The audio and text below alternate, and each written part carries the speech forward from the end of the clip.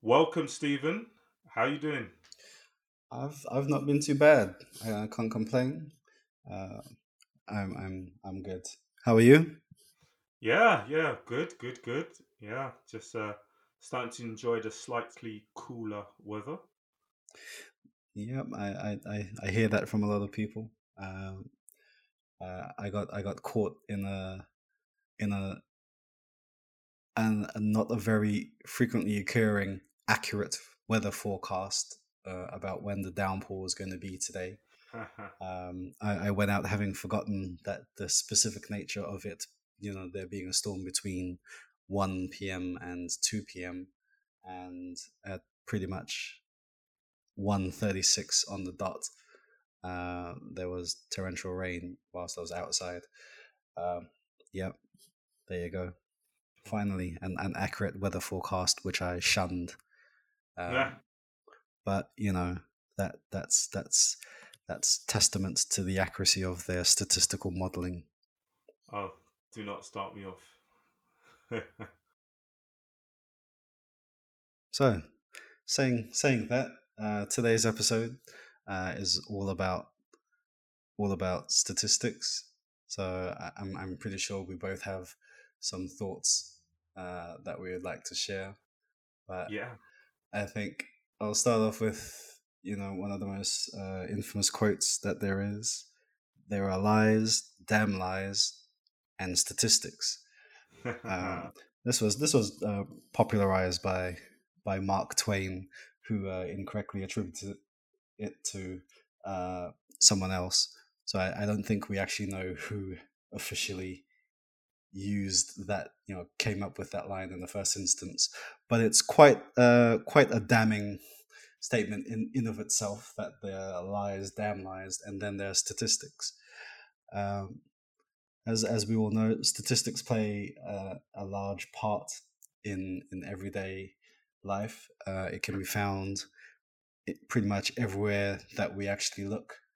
For me, one of the most obvious places that you see it heavily used is in advertising Yeah. of pretty much any and everything. Excuse me. So we've all seen those adverts. 9 out of 10 cats prefer whiskers.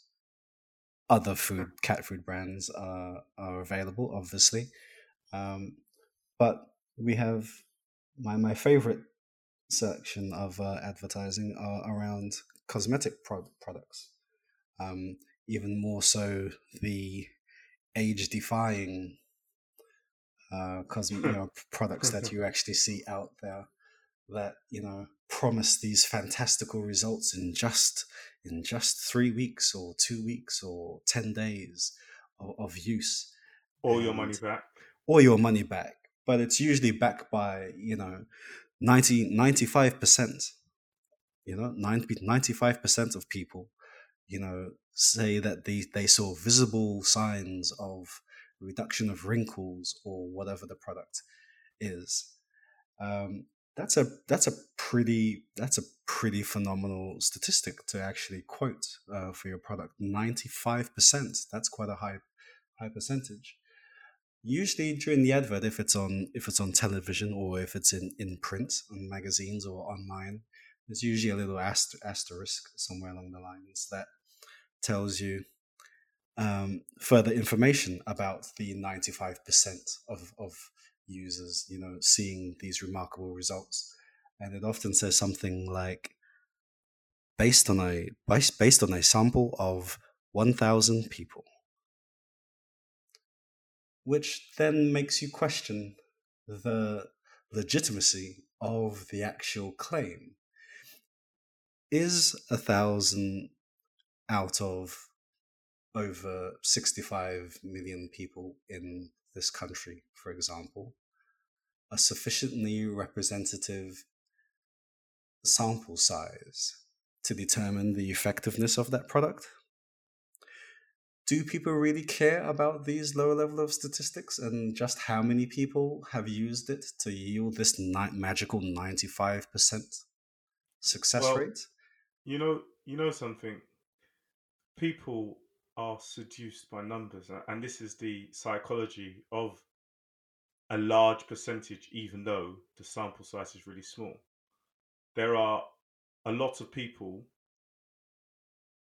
some intelligent, some not so intelligent, but the issue is that when people are just looking at stuff or products are being advertised, people will only hang on to the big number, even though there is a more meaningful, smaller number somewhere in the screen, even if it is a little bit harder to read. They will still be seduced by the headline.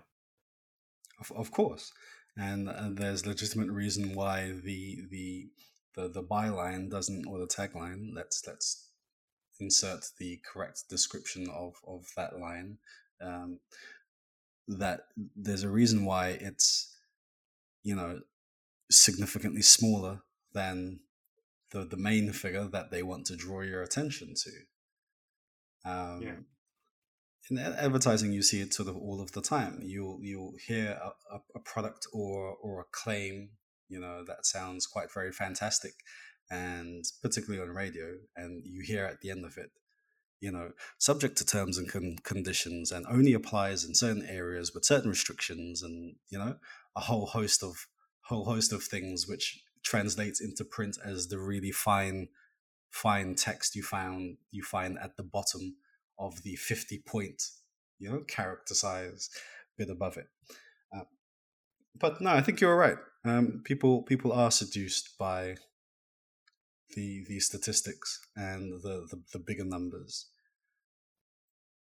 yeah, So I think there are lots of different types of statistical analysis that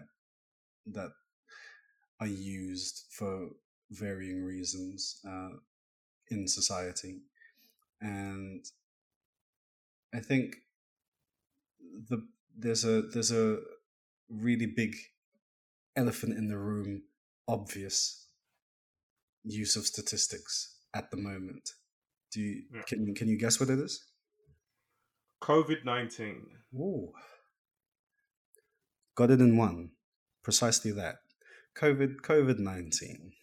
This with this global pandemic, uh, this has been driven by the release of, or you know, high frequency release of a variety of statistics, predominantly around the infection rate, the death rate, and subsequent to that, the testing rate. Yeah. What are your thoughts on the statistics that have been published around COVID-19 so far? Well, there's a few levels. There's a moral level, there's a spiritual level, there's a civic level, and I guess what one would hope is that all the facts you're given are right, or all the facts are true, or aren't truth and fact the same thing? Who knows? I guess with COVID, the problem that I identified very early on, as have many other people in this country, is that it wasn't really clear who knows what and what was actually happening. We were getting daily bulletins from various government ministers about the amount of people who had died or the amount of people who had been infected. And at various points since this coronavirus pandemic began, the way statistics have been counted have been changed. The focus of the briefings given to the public has changed. The criteria for a coronavirus death has changed. The criteria for counting a coronavirus test has changed. And I'm at the point now where I genuinely believe that no one in this country actually knows how many people have actually contracted coronavirus, how many people have actually died from coronavirus, and how many people have actually recovered from coronavirus.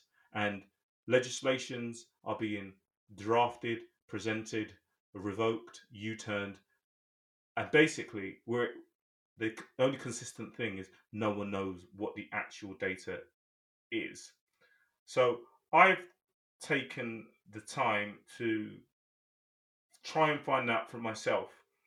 There is a website where there are statistics about coronavirus data for all of the countries in the world, which is the John Hopkins University. And they have gathered all of the data and presented it in a very nice to look at dashboard. Now, the very first thing I did when I went onto that website was to look for the source data for the United Kingdom. Yeah. And they highlighted that their source for the United Kingdom statistics was coronavirus.data.gov.uk. So I thought, okay, um, I've been onto this website before.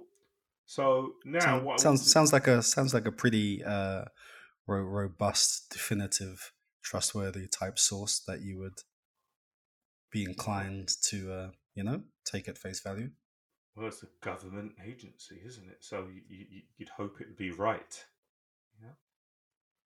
And this is the government agency who provide this data feed to countries across the world. So you'd hope it would be right. And I think to add to that, not only that, I think we will, Mr. Johnson and the other ministers on the daily briefings on a regular basis routinely state that they are making their decisions and their plans based on the data. They are Yes. listening to what the data is telling them to inform their decisions. Yeah. Well, I wanted to understand how they are using the data and how they have gathered the data. So, with regards to coronavirus deaths, this is what I found. The total number of people who had a positive test result for COVID 19 and died within 28 days of the first positive test reported on or up to the date of death or reporting date. People who died more than 28 days after their first positive test are not included, whether or not COVID 19 was the cause of death. People who died within 28 days of a positive test are included. The actual cause of death may not be COVID 19 in all cases. People who died from COVID 19 but had not been tested or had not tested positive are not included. So, a very simple question, Stephen, is so what the hell are these numbers they've been reporting for the last couple of months then? Because that statement there almost contradicts itself and leads you to believe, or it certainly leads me to believe, that these numbers aren't right. They can't be right because they're basically saying that they count people who've got it and they count people that haven't got it. Well, it sounds like a combination of the affirmative, right? So had a positive test within the 28 days, that's an easy include. But in the exclude part of that statement is interesting. So if you take it as a statement, excuse me, and if you take it to be a factual representation, if you lead off by saying people who have died from coronavirus but haven't had a positive test aren't included in the statistics, how is it that you can determine that they've died from coronavirus? Exactly. So that's the bit that's sort of a contradictory statement. Is not the is not a positive test the determining factor to say that someone died from COVID-19 as opposed to a similar flu or respiratory related condition that is similar to COVID-19 or presents with symptoms similar to it leading to death. So I think during the period, you're quite very right. There's been multiple revisions to the definition of what is included in deaths in the death number, and that includes an extension of the settings that were included. So the care home statistics were later incorporated into it because the government stipulated what they counted in the first instance were deaths that occurred in the acute setting that have had a positive test. So they then extrapolated outwards. So that was another particular change. On a national level, what I noticed as well was against the comparative charts that looked at our neighbors in Europe and thrown in America for good measure because they appear as quite the outlier on that chart, is they started using the sort of rolling average position on the chart, which changed the shape of the curve ever so slightly in it. But they always caveated the UK's position as it increased to sort of overtake the previously highest number of deaths. So between Spain and Italy, then the government went back to statistics as for the rationale as to why the higher rate that we're seeing in the UK is not as scary as it may seem, by saying that other countries, they can't confirm what methodology other countries were using, or in some cases they stated that other countries didn't include nursing home deaths into their statistics, which was ironic given that the UK didn't include them themselves for a period of time. Mm-hmm. So statistics by themselves, aren't static for that reason. There's an evolution of the criteria and situations that forces or encourages adjustments to definitions. I get that, but for the general public living through the pandemic, it feels like there should be a singular version of the truth. But what we actually have is not a singular version of the truth. What we have are statistics. I mean, the problem with statistics you've already highlighted. And considering what these statistics relate to, you would have hoped that they would have rationalized the data and identified how they were going to report this data so they could instill confidence in people, because they've given a whole load of data over the last 6 months, some of which have probably created massive amounts of anxiety for people, some of which, or a lot of which, were wholly negative. And I've always scratched my head because on the flystroke.com website, instead of highlighting how many people had tested positive or how many people had died, I had a running count which pulled from the Johns Hopkins University of how many people recovered from COVID-19 globally. Because interestingly, that was never a statistic that was ever published that I can recall on a national level or a global level. Yeah, not I saw. Anyway, no, I think that survival rate, that survival rate wasn't the statistic that was really focused on. I think I don't know if that is because, from a societal point of view, your interest isn't in a recovery rate. Your interest is in the severity of the situation, i.e., as categorized by an exponentially rising number of deaths. I know we've already spoken about deaths, but we spoke about the other elements that were also reported on. So, the people on intensive care units in the acute setting, the number of tests that were done, etc. So I think the for the general populace, I think a recovery rate wasn't the thing of interest because the trends in terms of the other statistics that they had available were only ever sort of increasing. But who decides that it's a thing of interest or not? Because you suggested that. It would have been a thing of interest to me. And But and and that additional data point, no matter how simplified, would have given a comparator.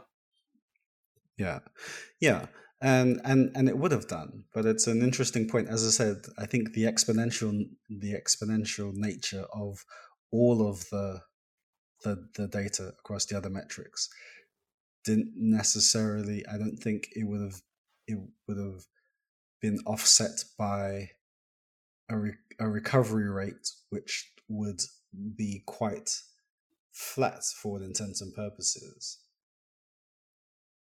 Is that an assumption? against it. Well, it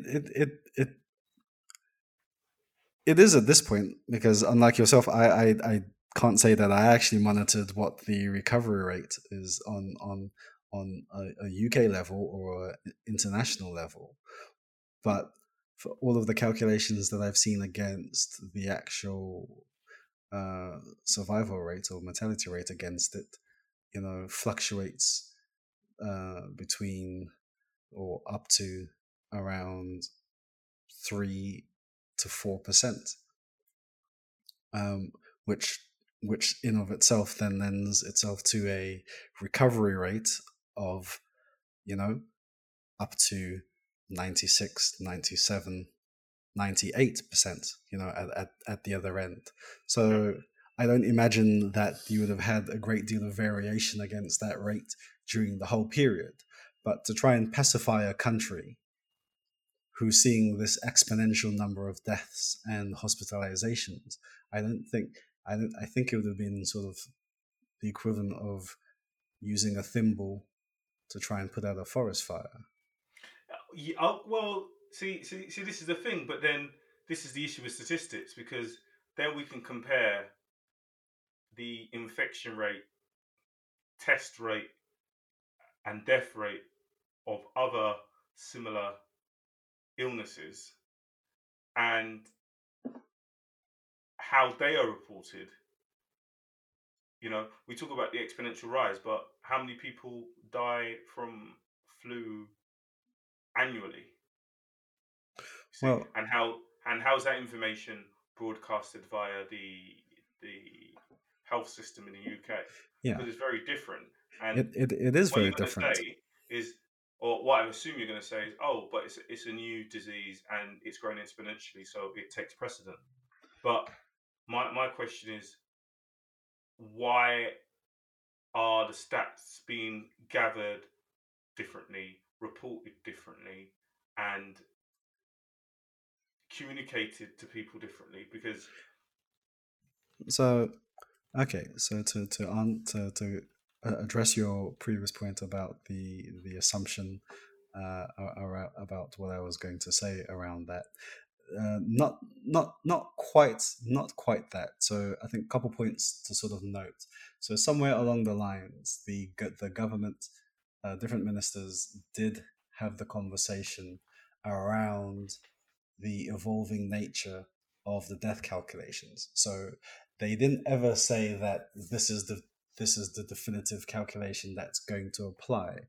They did allude to the evolving nature of it, and they did actually state that the methodology would eventually come to reflect the excess death rate as per what is used to give the annual flu position.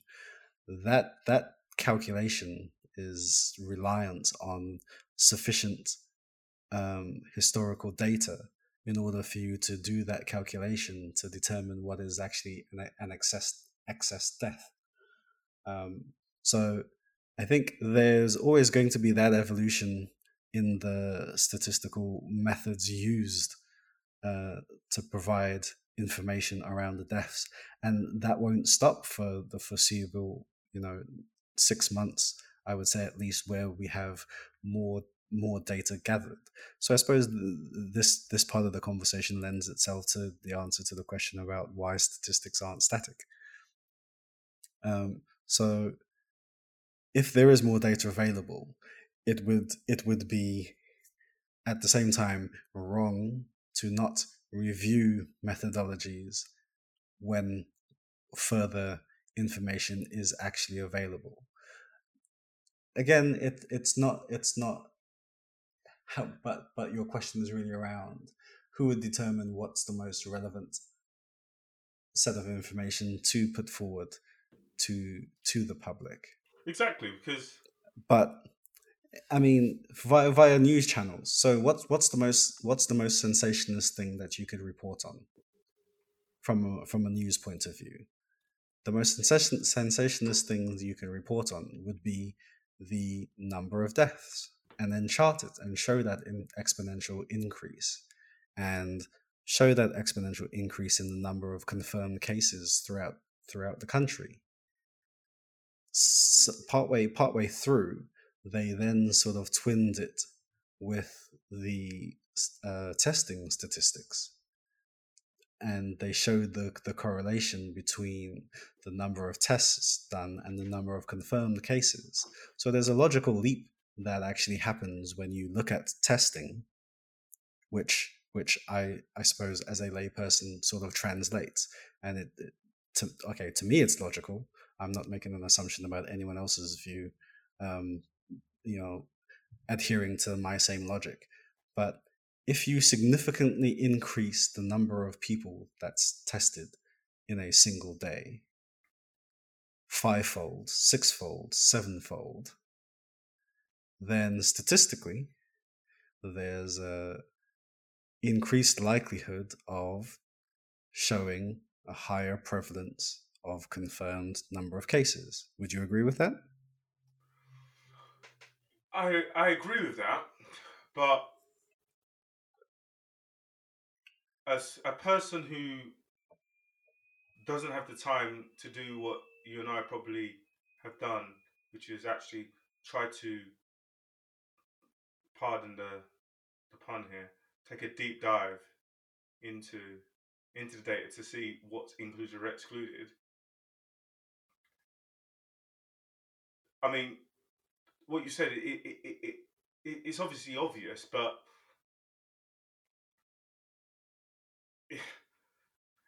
I guess what I'm trying to get to is it doesn't necessarily.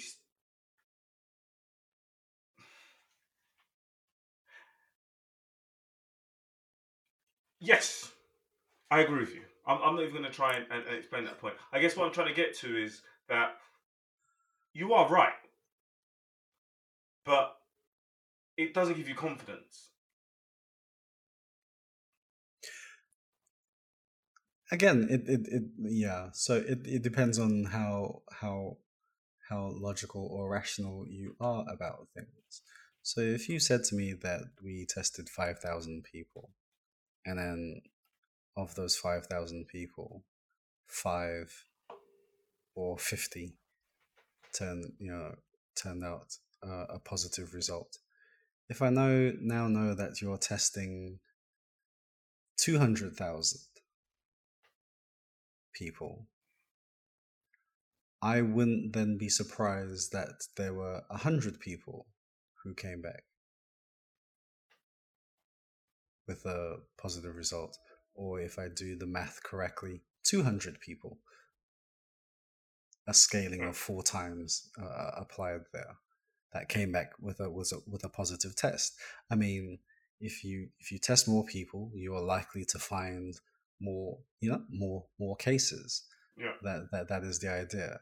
So for me, that's a meaningful rationalization to the increased number of confirmed cases, as opposed to me thinking that this virus is running rampant out there and it's spreading like wildfire uncontrollably, and it's breaking new territory, etc., etc. um, but as I said, that is my view of it. But I can understand other people not being pacified by that information. So a lot of people I know would actually hang on to that death number, particularly when they incorporated the nursing home, care home death figures into it, because that caused another little jump in the statistics. Otherwise they sort of kept referring to the ONS statistics, show a slightly different position because it includes deaths from different environments, and it includes all deaths that have COVID-19 recorded on the death certificate, etc., etc. So yeah, that offset about the prevalence of confirmed COVID cases against an increased number of testing doesn't offset the significance of the rise in death numbers. So you do make a valid point. I'm obviously not disregarding it, and that's the point of the conversation that we're having, just to feel out what we believe the statistics actually reflect. And it's good to Yeah. see the different feelings or interpretations, or what people actually take from the same information that's actually broadcast.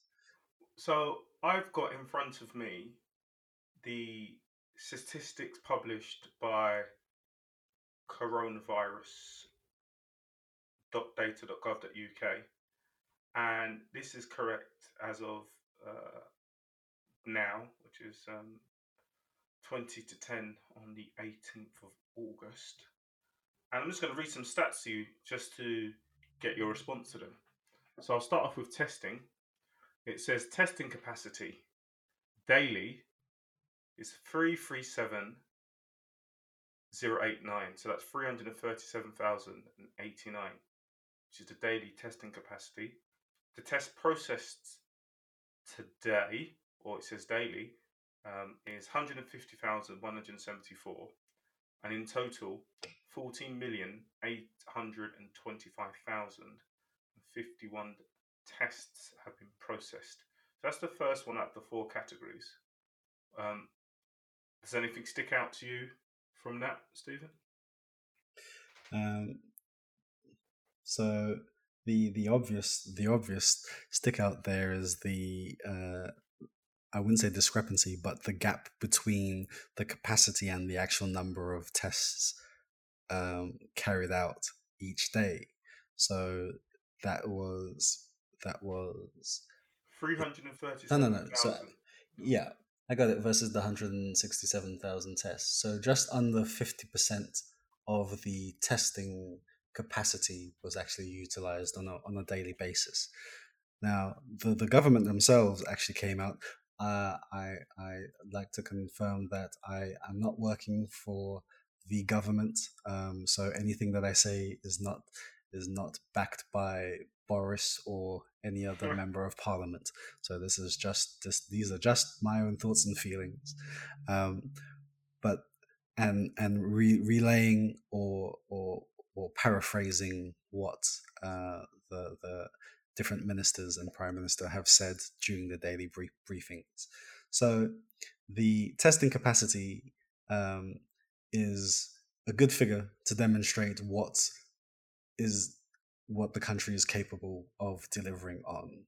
The number of tests, so against the statistics you've just quoted, at just under 50% of that capacity being utilized during the day, doesn't indicate an inefficiency or an inability for the government to actually process the 330,000 tests in a day, but it was semi-reflective of the actual demands / requests for the tests during that day. So it's not that there's like a mandated rollout program that everyone is to be tested and the daily capacity to do so is 330,000. It's predicated on the actual demand that comes in for it. So for me, those two statistics by themselves are useful for me to know. But I can understand that the public actually, members of the public would question, why is there this big difference between, these two numbers? And would question if there's some inefficiency, or if, they don't actually really have that 330,000 if it's so much less being utilized in a day.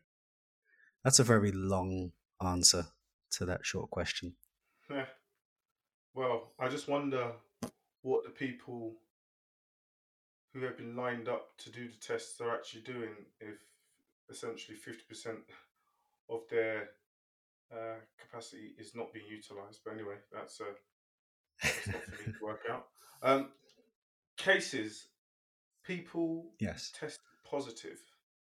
So daily, the figure is 1,089, and in total, 320,286 people have tested positive. 320,286. Okay. 320,000. And remind me, how many tests did we say have been conducted so far? 14 million and 14,825,051. And 51. Good. Okay. Sorry, I was just curious as to that number. So we're saying that the 320,000 are the confirmed positive tests with the daily confirmation rate of, what was it, 1,000? Correct. Okay. So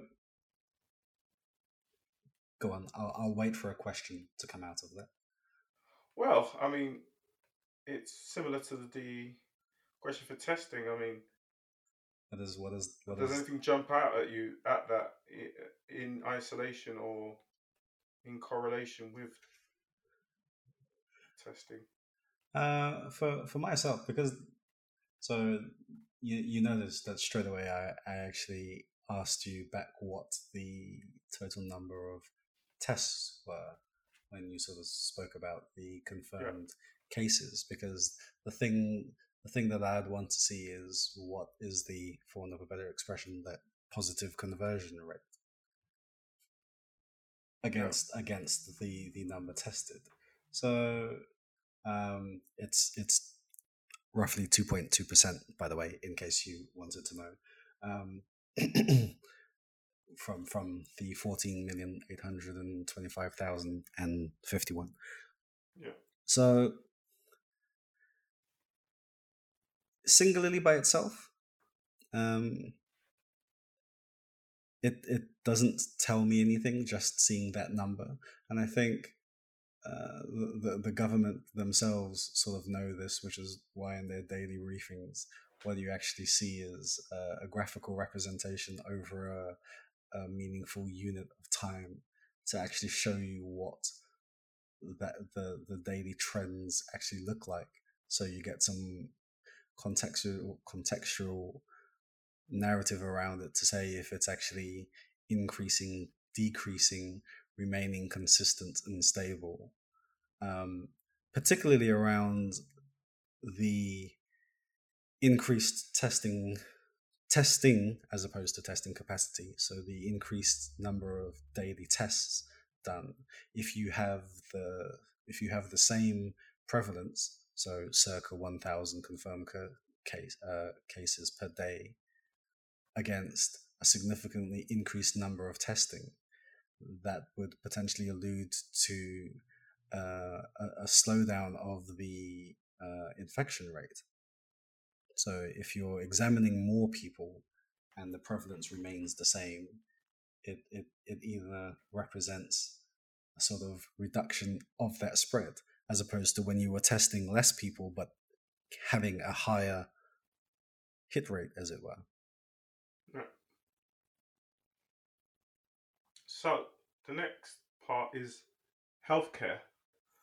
Patients in hospital, 896. Patients in ventilator beds, 73. Patients admitted daily, 128. In total, 133,124.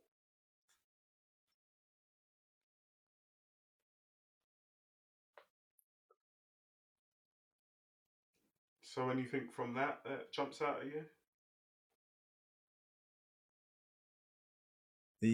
What was the 130,124 number? That was the total number of.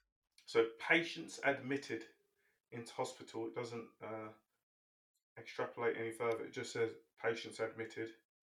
So daily is 128, and in total, 133,124. And I would presume that these were people admitted with confirmed COVID-19, being that they were admitted and in the environment where testing was principally done in the beginning. On the summary graphics, it doesn't state that or otherwise, but one would have to drill down into the inclusion criteria to confirm. Again, so it's contextual, isn't it? Similar response to the previous question around testing. So it would depend what the actual trend looks like on as a singular standalone set of statistics. It doesn't tell me a great deal. Though those four numbers that you quoted in of themselves, what was previously reported following the mass ramp up of the provision of intensive care beds is they actually spoke about that capacity versus the actual occupancy. Now, since we've had a significant reduction of hospital admissions and people on ventilators, that particular statistic has stopped being shown alongside the rest of this one, which puts it sort of into context around just how much of an issue it is or isn't. But the 73 people on ventilators, again, one would presume that they're confirmed COVID-19 cases at this point in time, that we could quite comfortably, categorically count in this instance, is encouraging. So these numbers we're down to double digit numbers, or 3-digit numbers, and low 3-digit numbers. So the 128 that you quoted. The 896, again, less than 1,000. So in the grand scheme of the total population of the country, it feels a bit more incidental. It feels less threatening.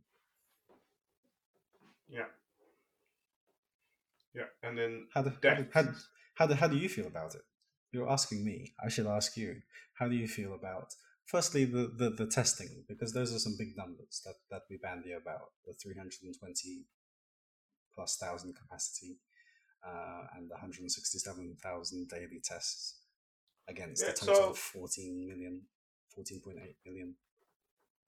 So looking at it as just a normal person, I'll look at it and say, well, How many people in this country? Roughly 67,000. I'm sorry, apologies, listeners. Roughly 67 million. 67 million. So we've not even tested a third yet, right? So we talk about sample sizes um, being representative of a whole number. And yeah, it's probably a lot easier to multiply something to the ratio of 3.5 to 1. But equally, it's not it, it's not comforting that that number isn't bigger. And then to add to the point that you made with regards to the discrepancy between the capacity and the amount of process, the very simple question here is why? Um, we've seen different snippets of updates about testing and where they can test and why people should test and where they can get tested. But if their official statistics are saying, well, actually, half of the testing stations that are set up in the country aren't being used, well, someone really needs to answer why, because that's a bit of a head scratcher. In a global pandemic, the first one for 100 years, and people are not being tested for one reason or another, and the simple question is why. That's again, I try to speak to that without sounding like I'm working on behalf of the government. Um, so for me, there's still a difference between the capacity and the utilization, but I don't think it's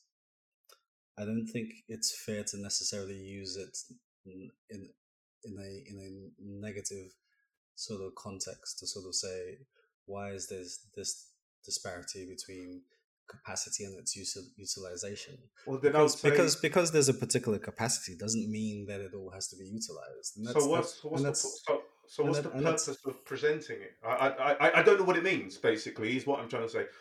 what Why they're are they trying. telling me their capacity? Are they trying to like? I don't get it. I'll be honest with you. Why do I need to know the capacity? Like, what does that tell me? Because I think it seemed like a lot of the questioning that came earlier on as testing sort of started. You know, remember they initially only started testing NHS staff um, outside of the people who admitted, you know, who sort of got tests. And then there was the criticisms as to why it's just those staff, and all Boris was held to account in terms of the timetable for the ramping up of the testing capacity, not even testing the actual testing capacity. So it satisfies that initial hunger for knowing what the country's sort of capacity was, because you have to bear in mind there was a lot of comparison to countries in Europe, namely Germany, when it was levied against in an argument against Boris by one of the people asking the questions, sort of quoting numbers of you know Germany testing 500,000 people a day, for example. So Yeah. a lot of the ramping up of the test capability was predicated on the need in the first instance, because as a new virus and an unknown quantity, um, disregarding patterns that potentially potentially existed in other countries, you look onto yourself and determine what it is you actually needed to do and set up and establish here. Um, as well, you recall that they spoke a lot about the validity of the tests. So they said there were other tests available earlier, but the actual accuracy and viability of them wasn't as reliable. So it's when they found the appropriate tests that that ramp up of availability and capacity sort of really took off at that point. So they were always behind the curve, so it was always something that was questioned and challenged. I get that. But the other point that I mentioned when we first spoke on this question was about the actual demand. So because you have 320,000 plus, capacity, doesn't mean that you have to utilize all of it. So, for example, if in a day that there were only 200 requests for tests, then that's what it is.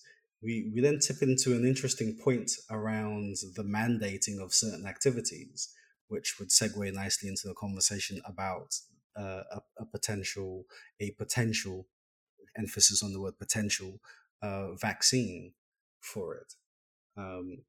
The same questions and arguments would apply then. How what's the availability of the vaccine, what number of people can be vaccinated, and what are the timescales for the availability, etc., etc. But then there's that issue about how the vaccine is administered, i.e., is it a mandated thing that everyone has to have the vaccine? Can they do that? We enter into a lot of human rights, human right issues. So it's the same thing with testing. So testing, they do say testing and all of the precautions are the key to combating or fighting the virus, but they aren't going to mandate people being tested like wholesale. So it's not like, so your demand was 167,000 to be that was the demand in that day. It's not for them to then sort of say, okay, you 33,000 other people who haven't requested anything, you guys need to come in and get tested.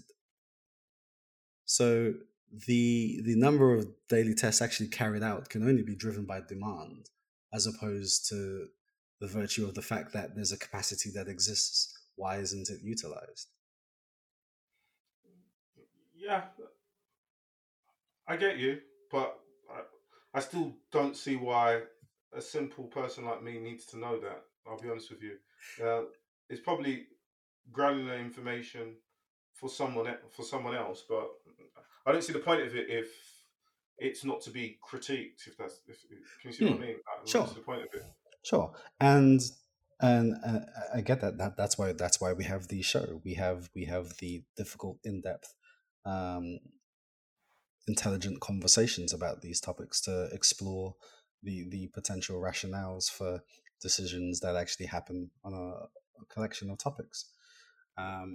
So that's exactly right. So you can satisfy the data hungry members of the public out there, but in terms of what it actually tells you or what the purpose that it actually serves, it all becomes moot in the first instance. So if you take away the 320 plus thousand capacity and just quoted the 167,000 number of people tested, what does that in of itself do for you? What does it tell you? Does it put you at ease? Does it make you feel any better or worse about it?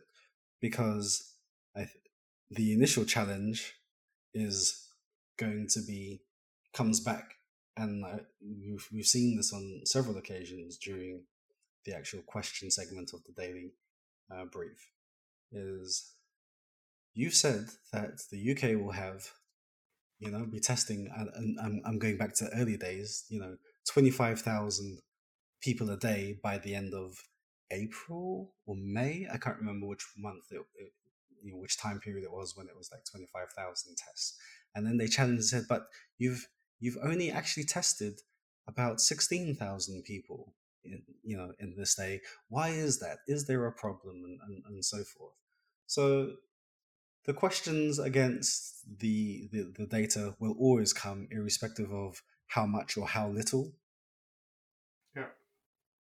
it is that's provided. Yeah. Okay, so that's the testing. Sorry, I had to put this back on you now. So I'm curious now. So we'll segue back into the the hospital admissions. So we quoted some numbers there: the 896 that were in hospital, the 73 that were in ventilators. I presume the 73 is a subset of the 896. But again, I would look to the site for clarification on that. And then we have the 128, as we said, and the last figure, the total number of patients admitted of 130,124. What do those particular set of numbers make you feel?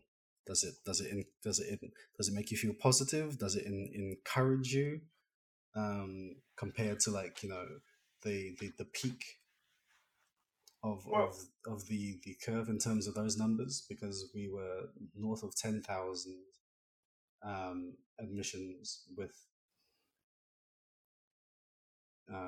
confirmed COVID-19 plus, so going into the actual height of the pandemic. So to be below 1,000 at 896, does that make you feel any better or well, worse? it's relative because when I look at the data, they've actually supplied this summary data with graphs for each of the categories that we're talking about, and you can see now that we're what looks like the bottom of the curve for what's titled the healthcare section, where it states that the 896 patients in hospital, the numbers, just looking at them and glance at them, the numbers look very low and small in comparison to the numbers that were being reported at the height of the pandemic. But I actually think that these numbers look absolutely small as well. So Hmm. I'd be interested, because this is the interesting thing about statistics. So if you're a person who works with a lot of data and statistics and analytics all the time, you'd be used to looking at source data and looking at different views of how one can present that data, and having different percentages and averages uh, to explain a set of data. But when you're a simple person who doesn't have that information or expertise, and you just look at the numbers, you're only going to say one or two things. That number looks big, or that number looks small. Yeah. And when I look at the number for healthcare, I look at them and say, okay, well, the graph shows that clearly there was a peak in April, and those numbers were very large. And now, thankfully, the numbers across the board are very low. Does it give me comfort? Um, well, yes, it does in a way, because if you just look at this graph, it shows that the curve is right at the bottom. So that does make you feel comfortable. But if I was to put my data hungry hat on, I would say, well, I'd be interested to see how this compares against other similar illnesses, because looking at this in isolation can give me a view of comfort, yeah. But if there is another disease that is similar to this, or an example of an outbreak before, and what those graphs look like at this point, then I've got a comparator, and then I'll be able to rationalize my comfort, because I, anyone could give you a graph, tell you this is correct, to present a bias essentially. But until you've got A, the source data, and B, a comparator, it's hard to know if that comfort is an objective feeling of comfort or a subjective feeling of comfort. So yeah, looking at it on its own, yes, that looks comfortable. Those numbers look small. Those numbers look considerably lower than what they were reporting. But the other side of me looks at that and wants to drill down further and understand what this looks like in comparison to other diseases, and what this looks like in comparison to other countries who have done better and other countries who have done worse than the UK in terms of managing the public health side of this epidemic. Okay. So are you potentially alluding to being made further at ease if there was the same statistical representation of a not too dissimilar disease Yeah, that highlighted its prevalence and actually demonstrated that, it could demonstrate that this is actually less than a more common, widely accepted, or exactly. known about pathogen or disease that Yeah, exists. And I think that argument was always manifested referring to the same singular disease, or uh, which was talking about the flu. Um, yeah, I think from the very beginning of the pandemic, I think a lot of the early conversations I had with uh, friends and colleagues was around exactly that. So it's like, everyone's panicking about this, but have you seen how many people die from the flu? yeah, Each year around the world, and then in the UK, etc. So bearing in mind that the UK statistics again shows that excessive death calculation, which is something that the government will move towards showing as well for the COVID-19 deaths here as well in terms of excessive deaths, which shows a very different representation of the virus.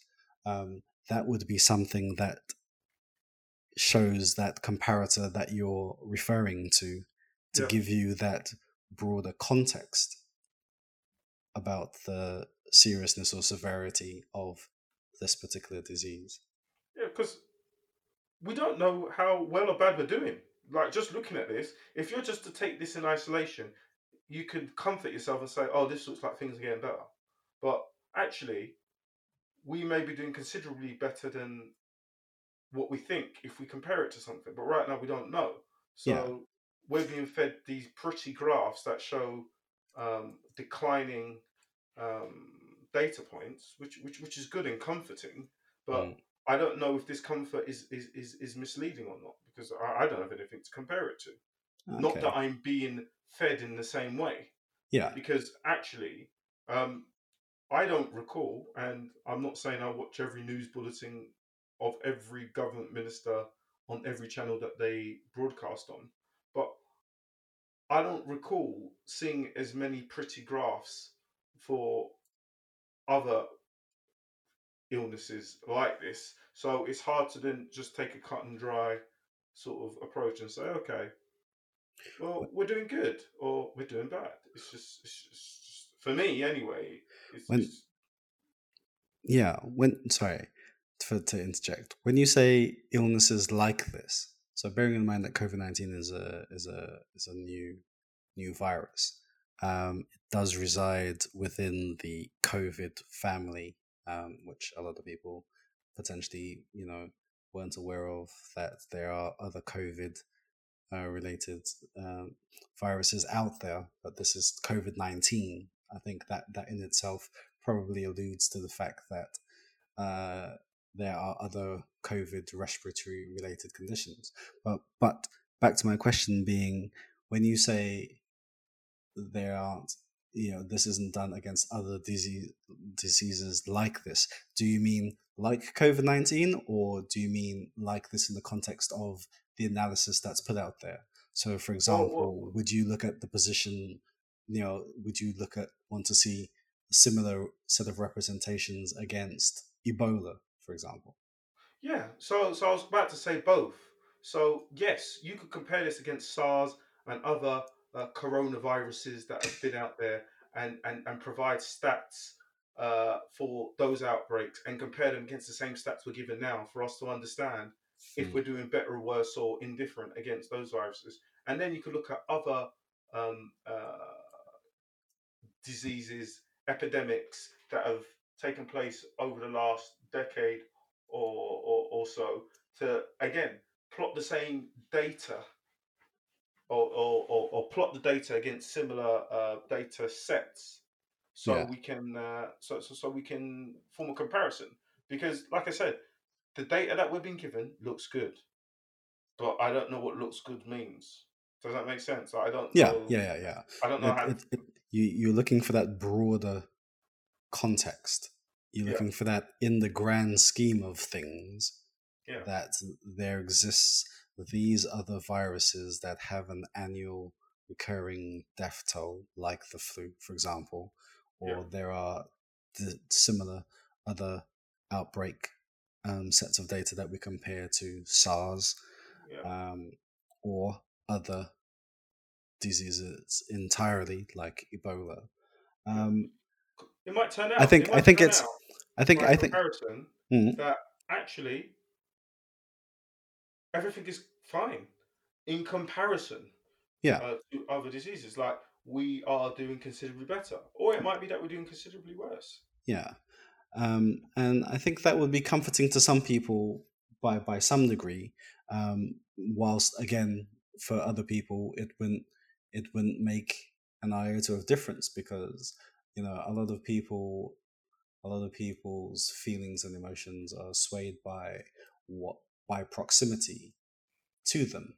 So SARS, for example, had very little impact in this country in terms of news coverage, representation, and the general public's um, knowledge from a statistical point of view about SARS. You know, this disease was different in that it actually went global, in a sense, affecting populations that that varied in terms of their seasonality, atypically when it would be prevalent as well for the type of disease that it actually is. So, there's nothing like it in comparison. But I think a lot of the comparators that are being done in terms of how well we're doing is on that international basis. So, Korea was obviously subject to a lot of scrutiny because their statistical model showed uh, their peak wasn't all that high, and they got down to an obscenely low actual infection rate and had an relatively low death rate by comparison. So, in terms of saying doing okay, it's not just that statistical calculation, because you have um, all of the local variance in factors like demographic, geography, population density, um, you know, all of these other social and socioeconomic factors that actually impacted the spread, as well as the actual population size itself. So if we normalize things into percentage representations of the prevalence or the recovery rate, going back to that original statistic which you said hasn't routinely been reported in this country, but you actually uh, streamed it via the Flystroke website from the John Hopkins University data, then you know that a percentage representation, across countries would probably give you some reassurance, particularly around things like the recovery rate. So if across the different countries, so between Brazil, which is now leading into the highest death rate, the US, Korea, China, Italy, Spain, the UK. We haven't actually even mentioned India and Africa in terms of their prevalence as well. But if you looked at those percentage recovery rates and you saw a not too dissimilar rate, so i.e., sort of 97, 98% recovery rates across the board, would you find that type of statistic comforting in that instance as a measure of how well we're doing? Possibly, possibly. I mean that's what I'm saying, isn't it? Is there aren't enough comparators. Hmm. So I, But from that time to is, time, but for me, that's a relatively easy one to actually get to, isn't it? Because they're just it's two numbers that are readily reported everywhere. So testing and confirmed cases what in the UK or compared to other countries. compared to other countries. Yeah. So the US has that testing number and those confirmed cases. Germany does. France does. Spain does. Yeah. I mean, yeah. I'll be honest with you. I I'm not turned on by the data that we're getting, Okay. and I appreciate that. Yeah, we do get stats about other countries. Yes. Does that give me any additional comfort? Sometimes it does, sometimes it doesn't. I guess, like you said, proximity is important, right? And what might work in Germany might not work in the UK. Yeah. And for me as an individual, and I'm not trying to speak for every family or individual in this country, but I do feel like more granular comparisons would probably do more in terms of providing people with the information to create their own analysis than to present a view that may or may not be biased. Who knows? Hmm. Yeah, that may be given a false or a correct perspective, but we're not allowing people to make the decision because we're summarizing and rolling up information with no comparator. And if the other if the only comparator we're going to say is, well, let's compare ourselves to France and Germany, okay, fine, I'll just have to take that on. But we have that information, and I still don't know if we're doing good or bad. I mean, that it might just be me, and I might just be difficult to please with regards to statistics. But um, Thanks for the clarification. yeah, well, it might be that, but who knows? Who knows? I'll be honest with you. I just think it's all wishy washy. If I'm to be honest with you, you can't pin it down, and many people will try and argue why it's difficult and it's never been done before, and the complexity of the data sets and blah blah blah blah. But the goalpost has moved so many times that actually there's no point comparing it to anyone else because I don't think what has been broadcasted and shared with us is right anyway. So we don't know. And that, I would say, is a pretty in-depth answer to the supposed question about why statistics aren't static. I think so. Because there is that evolution of data, evolution of circumstances, changing parameters, new discoveries, which then adjust your your your your adjust your parameters for inclusion, exclusion, what you count, what you don't count. Um, and in some regards, I think it is important to actually have the capacity to evolve your viewpoint, because if we didn't as a species, we wouldn't survive, for one. um, and two, if further data that supports further analytical intelligence, statistical intelligence, then of course that should be used. The question and the challenge always comes down to, how do we then present that information, and more importantly, how do we engage with people so that we can instill confidence in what's actually being presented. And you don't get that from necessarily from changing a methodology for a death calculation 4 or 5 times during as many months. Equally with the testing, I think from the daily statistics that were published, there was a period of time where they started putting on their graphs data not available past a particular point, whilst they were actually reviewing their methodologies and processes. And when they did actually next publish the testing data, it was a few 100,000 less than when they had previously stopped reporting it, which naturally again leads to further questions from the public.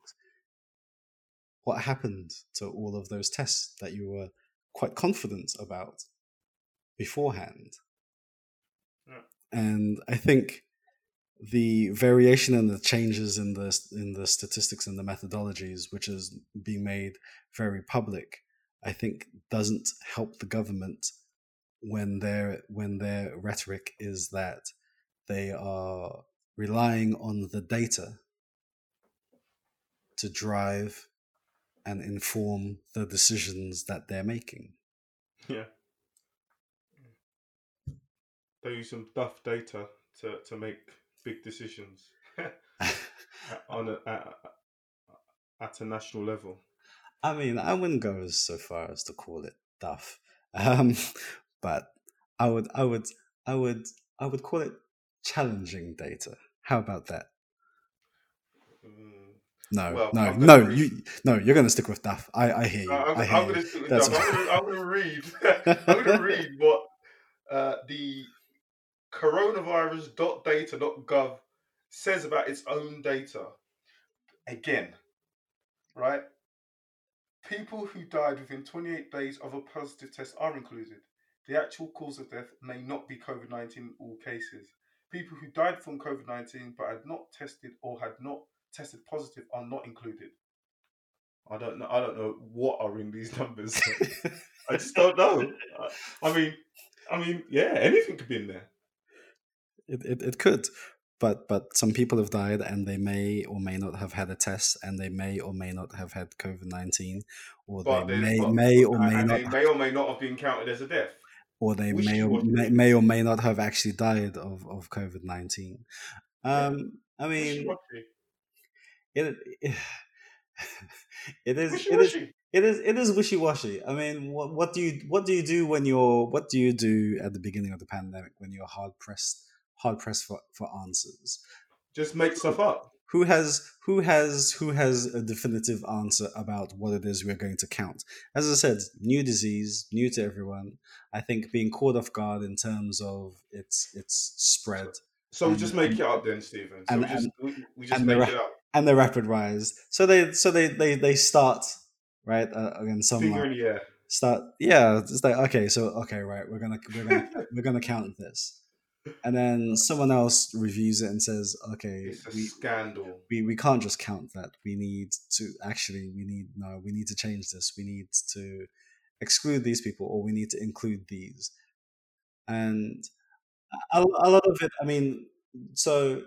The government, let's not forget, the government is reliant on the accurate recording and subsequent provision of data from the various organizations for them to actually compile and produce these statistics.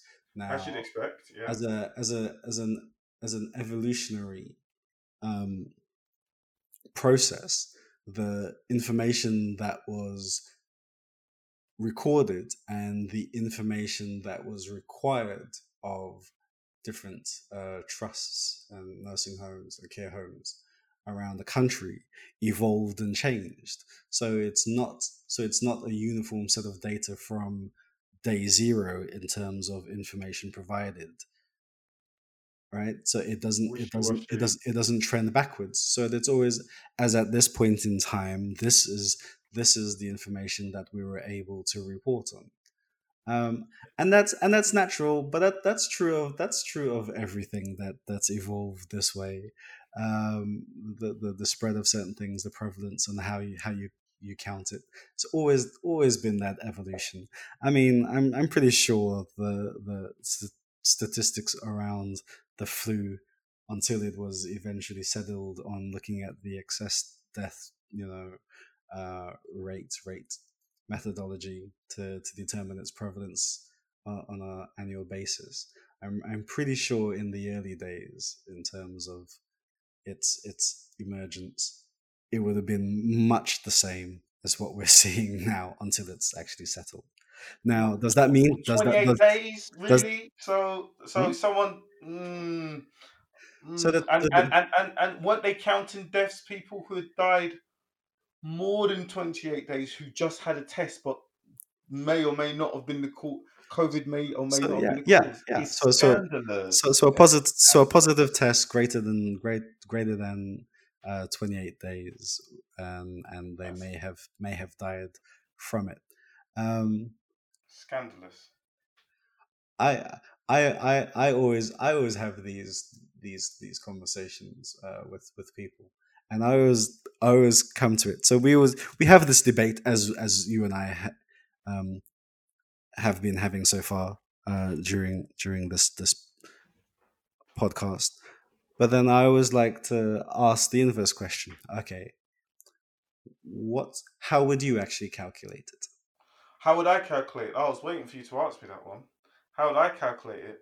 What There I you would go. actually do would be to only count people who they had verified had actually died as the primary cause of death. Yeah, who had actually died, not who they think, or not who had just had a positive test, who they had confirmed. How they confirm it, I'm no medical professional. I don't have a Scooby. I'm no pathologist. I don't have a Scooby Doo. However, that is what I would have counted, and I would have made sure that it was validated and verified that that was the primary cause of death. I would not be saying, okay, right, guys, there's a big pandemic going on in the world right now. So what we're going to do, anyone who dies within 2 months who had a positive test after they've died, yeah, we're going to say, oh no, within, yeah, 28 days, yeah, or more, we're just going to say that the reason why they died was COVID. No, I wouldn't be doing that. I just wouldn't be doing it. Hmm. You know, you can say that these are the things if you have proof, traces of COVID, traces of this, traces of that, traces of that. But what you don't say is that the primary cause was COVID if you can't prove or validate that it was COVID. Oh no, I think what we're going to do, we're just going to top slice it. They had a positive test. Like they could have had a positive test for a variety of things. You know, someone could have a positive test for syphilis. But are they going to, 3 weeks before, are they going to say why did they just say syphilis was the cause of death? You know, it's outrageous. So another element of the statistical reporting that um, featured heavily in the earlier parts of the pandemic for the daily updates was the explicit breakdown of the people who had or didn't have serious underlying medical issues. Do you remember that?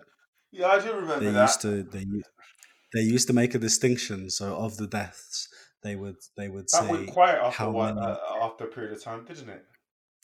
Precisely because the pace of the statistical gathering and the interpretation to actually present on a daily basis didn't allow for when the scale, right? Remember, it was that exponential curve leading up to the peak.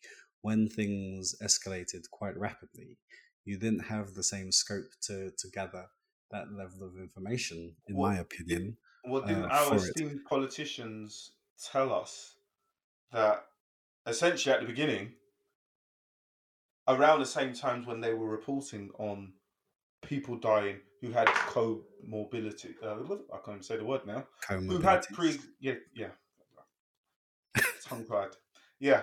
Um,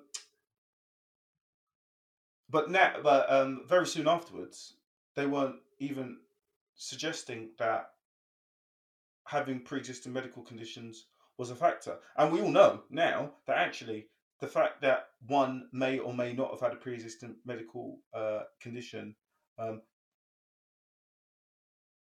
people have died from COVID who did not have any pre-existing medical conditions.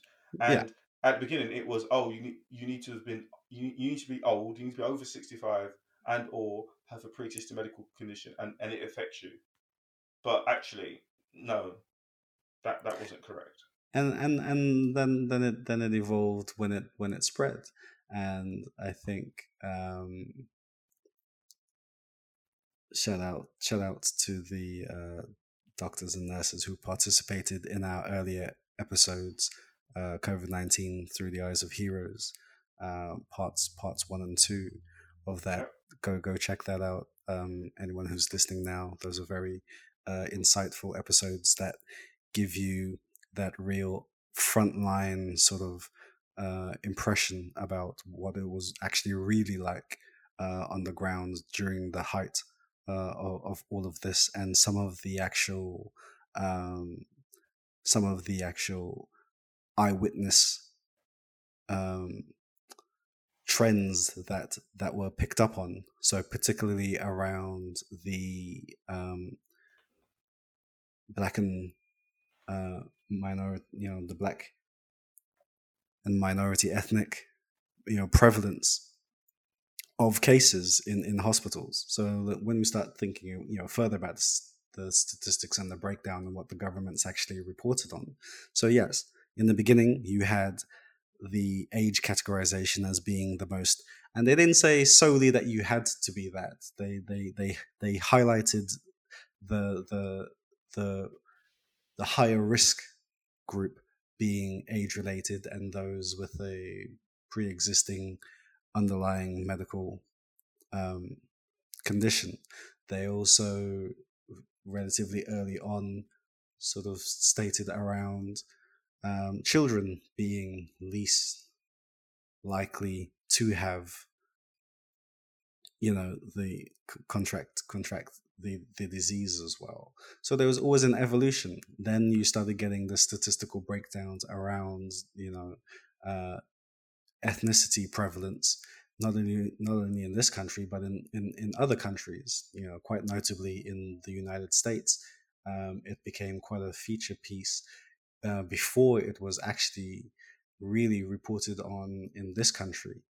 Um, to my recollection, particularly around New York and other really densely populated, um, you know, ethnic minority areas. So in our earlier podcasts, we spoke about that, the socioeconomic factors that contribute towards that higher prevalence around minorities, given living in tightly more densely compact in neighborhoods, more people sharing accommodation and things of that nature, as opposed to the more sprawling sort of suburbs with more space, square footage per person. But there was always that evolution, and I like and I do like your answer to my original question, just to tie it back in, which was, how would you actually calculate the deaths? And it's a very simple answer to the question, but I think in practice, if we came to do it, I'm not sure if we would actually be able to get that statistical update in a timely enough manner to that reflected the rate at which things were moving, if that makes So, sense. what would you prefer? Would you prefer It's not a it's, fast? it's not a for it's not a matter of preference. It's I'm Well, just well, well, I mean I'm trying to examine the actual feasibility of that determination. So But this is the thing. What I was about to ask is, would you want fast or would you want right? And fast and loose, or slow and steady? Is that what you're asking me? well, pretty much, because I guess the problem is that decisions are being made. Real life and death decisions were being made off the back of the updates that the politicians were giving us. Life and death decisions were being made. And we're finding out that life and death decisions were being made on flimsy data. Hmm. That and one can say, maybe rightly so. There weren't enough time to get it right, so we just gave what we thought would be the closest thing to what we thought was going to be right, and that might satisfy some people. Doesn't satisfy me. I'll be honest with you. I think I'd rather not hear anything, or get some wild estimates, and they sell it as a wild estimate Yeah. rather than selling it as fact, which is what they did. I'm sorry to say, but as far as I'm concerned, they were printing this stuff as fact. Oh, I mean, you don't have to apologize to me on that one. As I said, our opinion and views count. That's the point of the podcast, to get those differing views and opinions to current things that are affecting us. For me, it's a case of the position that we're in terms of the statistics that have been reported thus far. For me, I'm in a bizarre way mildly comforted by an overinflation of the statistics rather than an underreporting of the statistics. So if you're going to make decisions that affects the country and the economy, and the decisions are being made in terms of safeguarding the general population's best interest, that we have to bear in mind here, right? I'm actually okay with death numbers. I think the infection rate's probably not as challenged, because that's a direct result of tests that have come back confirmed. But like the death rate, I am relatively okay with an overinflated representation of those numbers, because any correction, the important thing to note here is any correction to those statistics results in a reduction in the number. Is I that would not also a wild assumption? What if it's? I mean, you're assuming it will be a reduction, right? It no well it has shown to be a reduction. So in terms of okay, so when they revised the latest methodology, because they made it tighter. So if some of the criticisms were that they were counting people who had a positive test, and then 70 days later they died, that they were previously included in the statistics. So going by your previous challenge as to the definitions and the nonsensical or semi-contradictory nature of the definition of what's included, well, that sort of tightening in terms of excluding some of these wild outliers is only going to lead to a reduction. No, but what So about? it's not a Well, we're supposition on my part. assuming I though. think I'm What if relatively there's confident about that. what if there's 50% more people who have actually died because of COVID, but we don't know that because they weren't included, and they weren't included because there was no way of actually determining that they actually did die of COVID. See, this is the point I'm trying to make: is that we're all basing these assumptions on the fact that the data that we've already been told about has been right, and I'm basically sitting there saying, I think it's all wrong. There's every chance that the numbers could be considerably higher than what we're being told. But we don't know because actually we've been miscounting everything all the way along. No one knows. No one actually knows. There are people are who have passed away, who have been buried, and the wrong things on their death certificate. That's a fact. Yep. That is a fact. So when we're talking about reductions in numbers and the fact that any revision will be revised down, well, yeah, based on the Duff data that we were sold, yes, you're right. But actually, it could be considerably higher. No one can actually confirm that.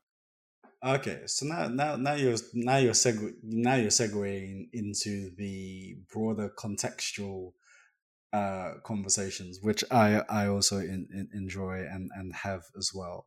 So partway through the pandemic and heading into the peak, I had always said that if the country had the capacity to test every single person at once, people would be shocked and amazed at the confirmed positive numbers that came back. The country doesn't have the capacity to test every single person at once, and nor would you do that if people haven't presented with any symptoms and so forth. That leads back into an earlier part of the conversation that we were talking about, where we were talking about the vaccine and how that's actually going to apply. So that can't be mandated that everyone in the country needs to have it, for example. But that is always going to be the case, and that is always the case with any of the statistics about any disease that has been prevalent and quite deadly throughout the world over the last couple of centuries. So the numbers that you have is only the statistics that you have is only as good as the information that is available. So yes, you will always have a proportion of deaths that aren't included in the statistics that should be included in the statistics, were it not for a lack of testing and ability to confirm that condition, prior to burial and so forth. So yeah,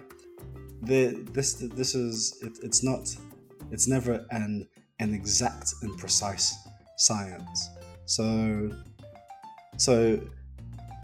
my point is, your point is valid, that there could be an increase, but that increase is based on a hypothetical or a theoretical position that we can't otherwise confirm. Otherwise confirm. So it just makes it a nice conversational piece for us to talk and debate. Yeah, agreed. Well, Anthony, I don't know about yourself, but I think we have done today's topic pretty good justice. Yeah, I think so. As always, Stephen, thank you very much, sir. And you know how it is for me. It's been a pleasure, as ever, as always. And I'll catch you again in the next one.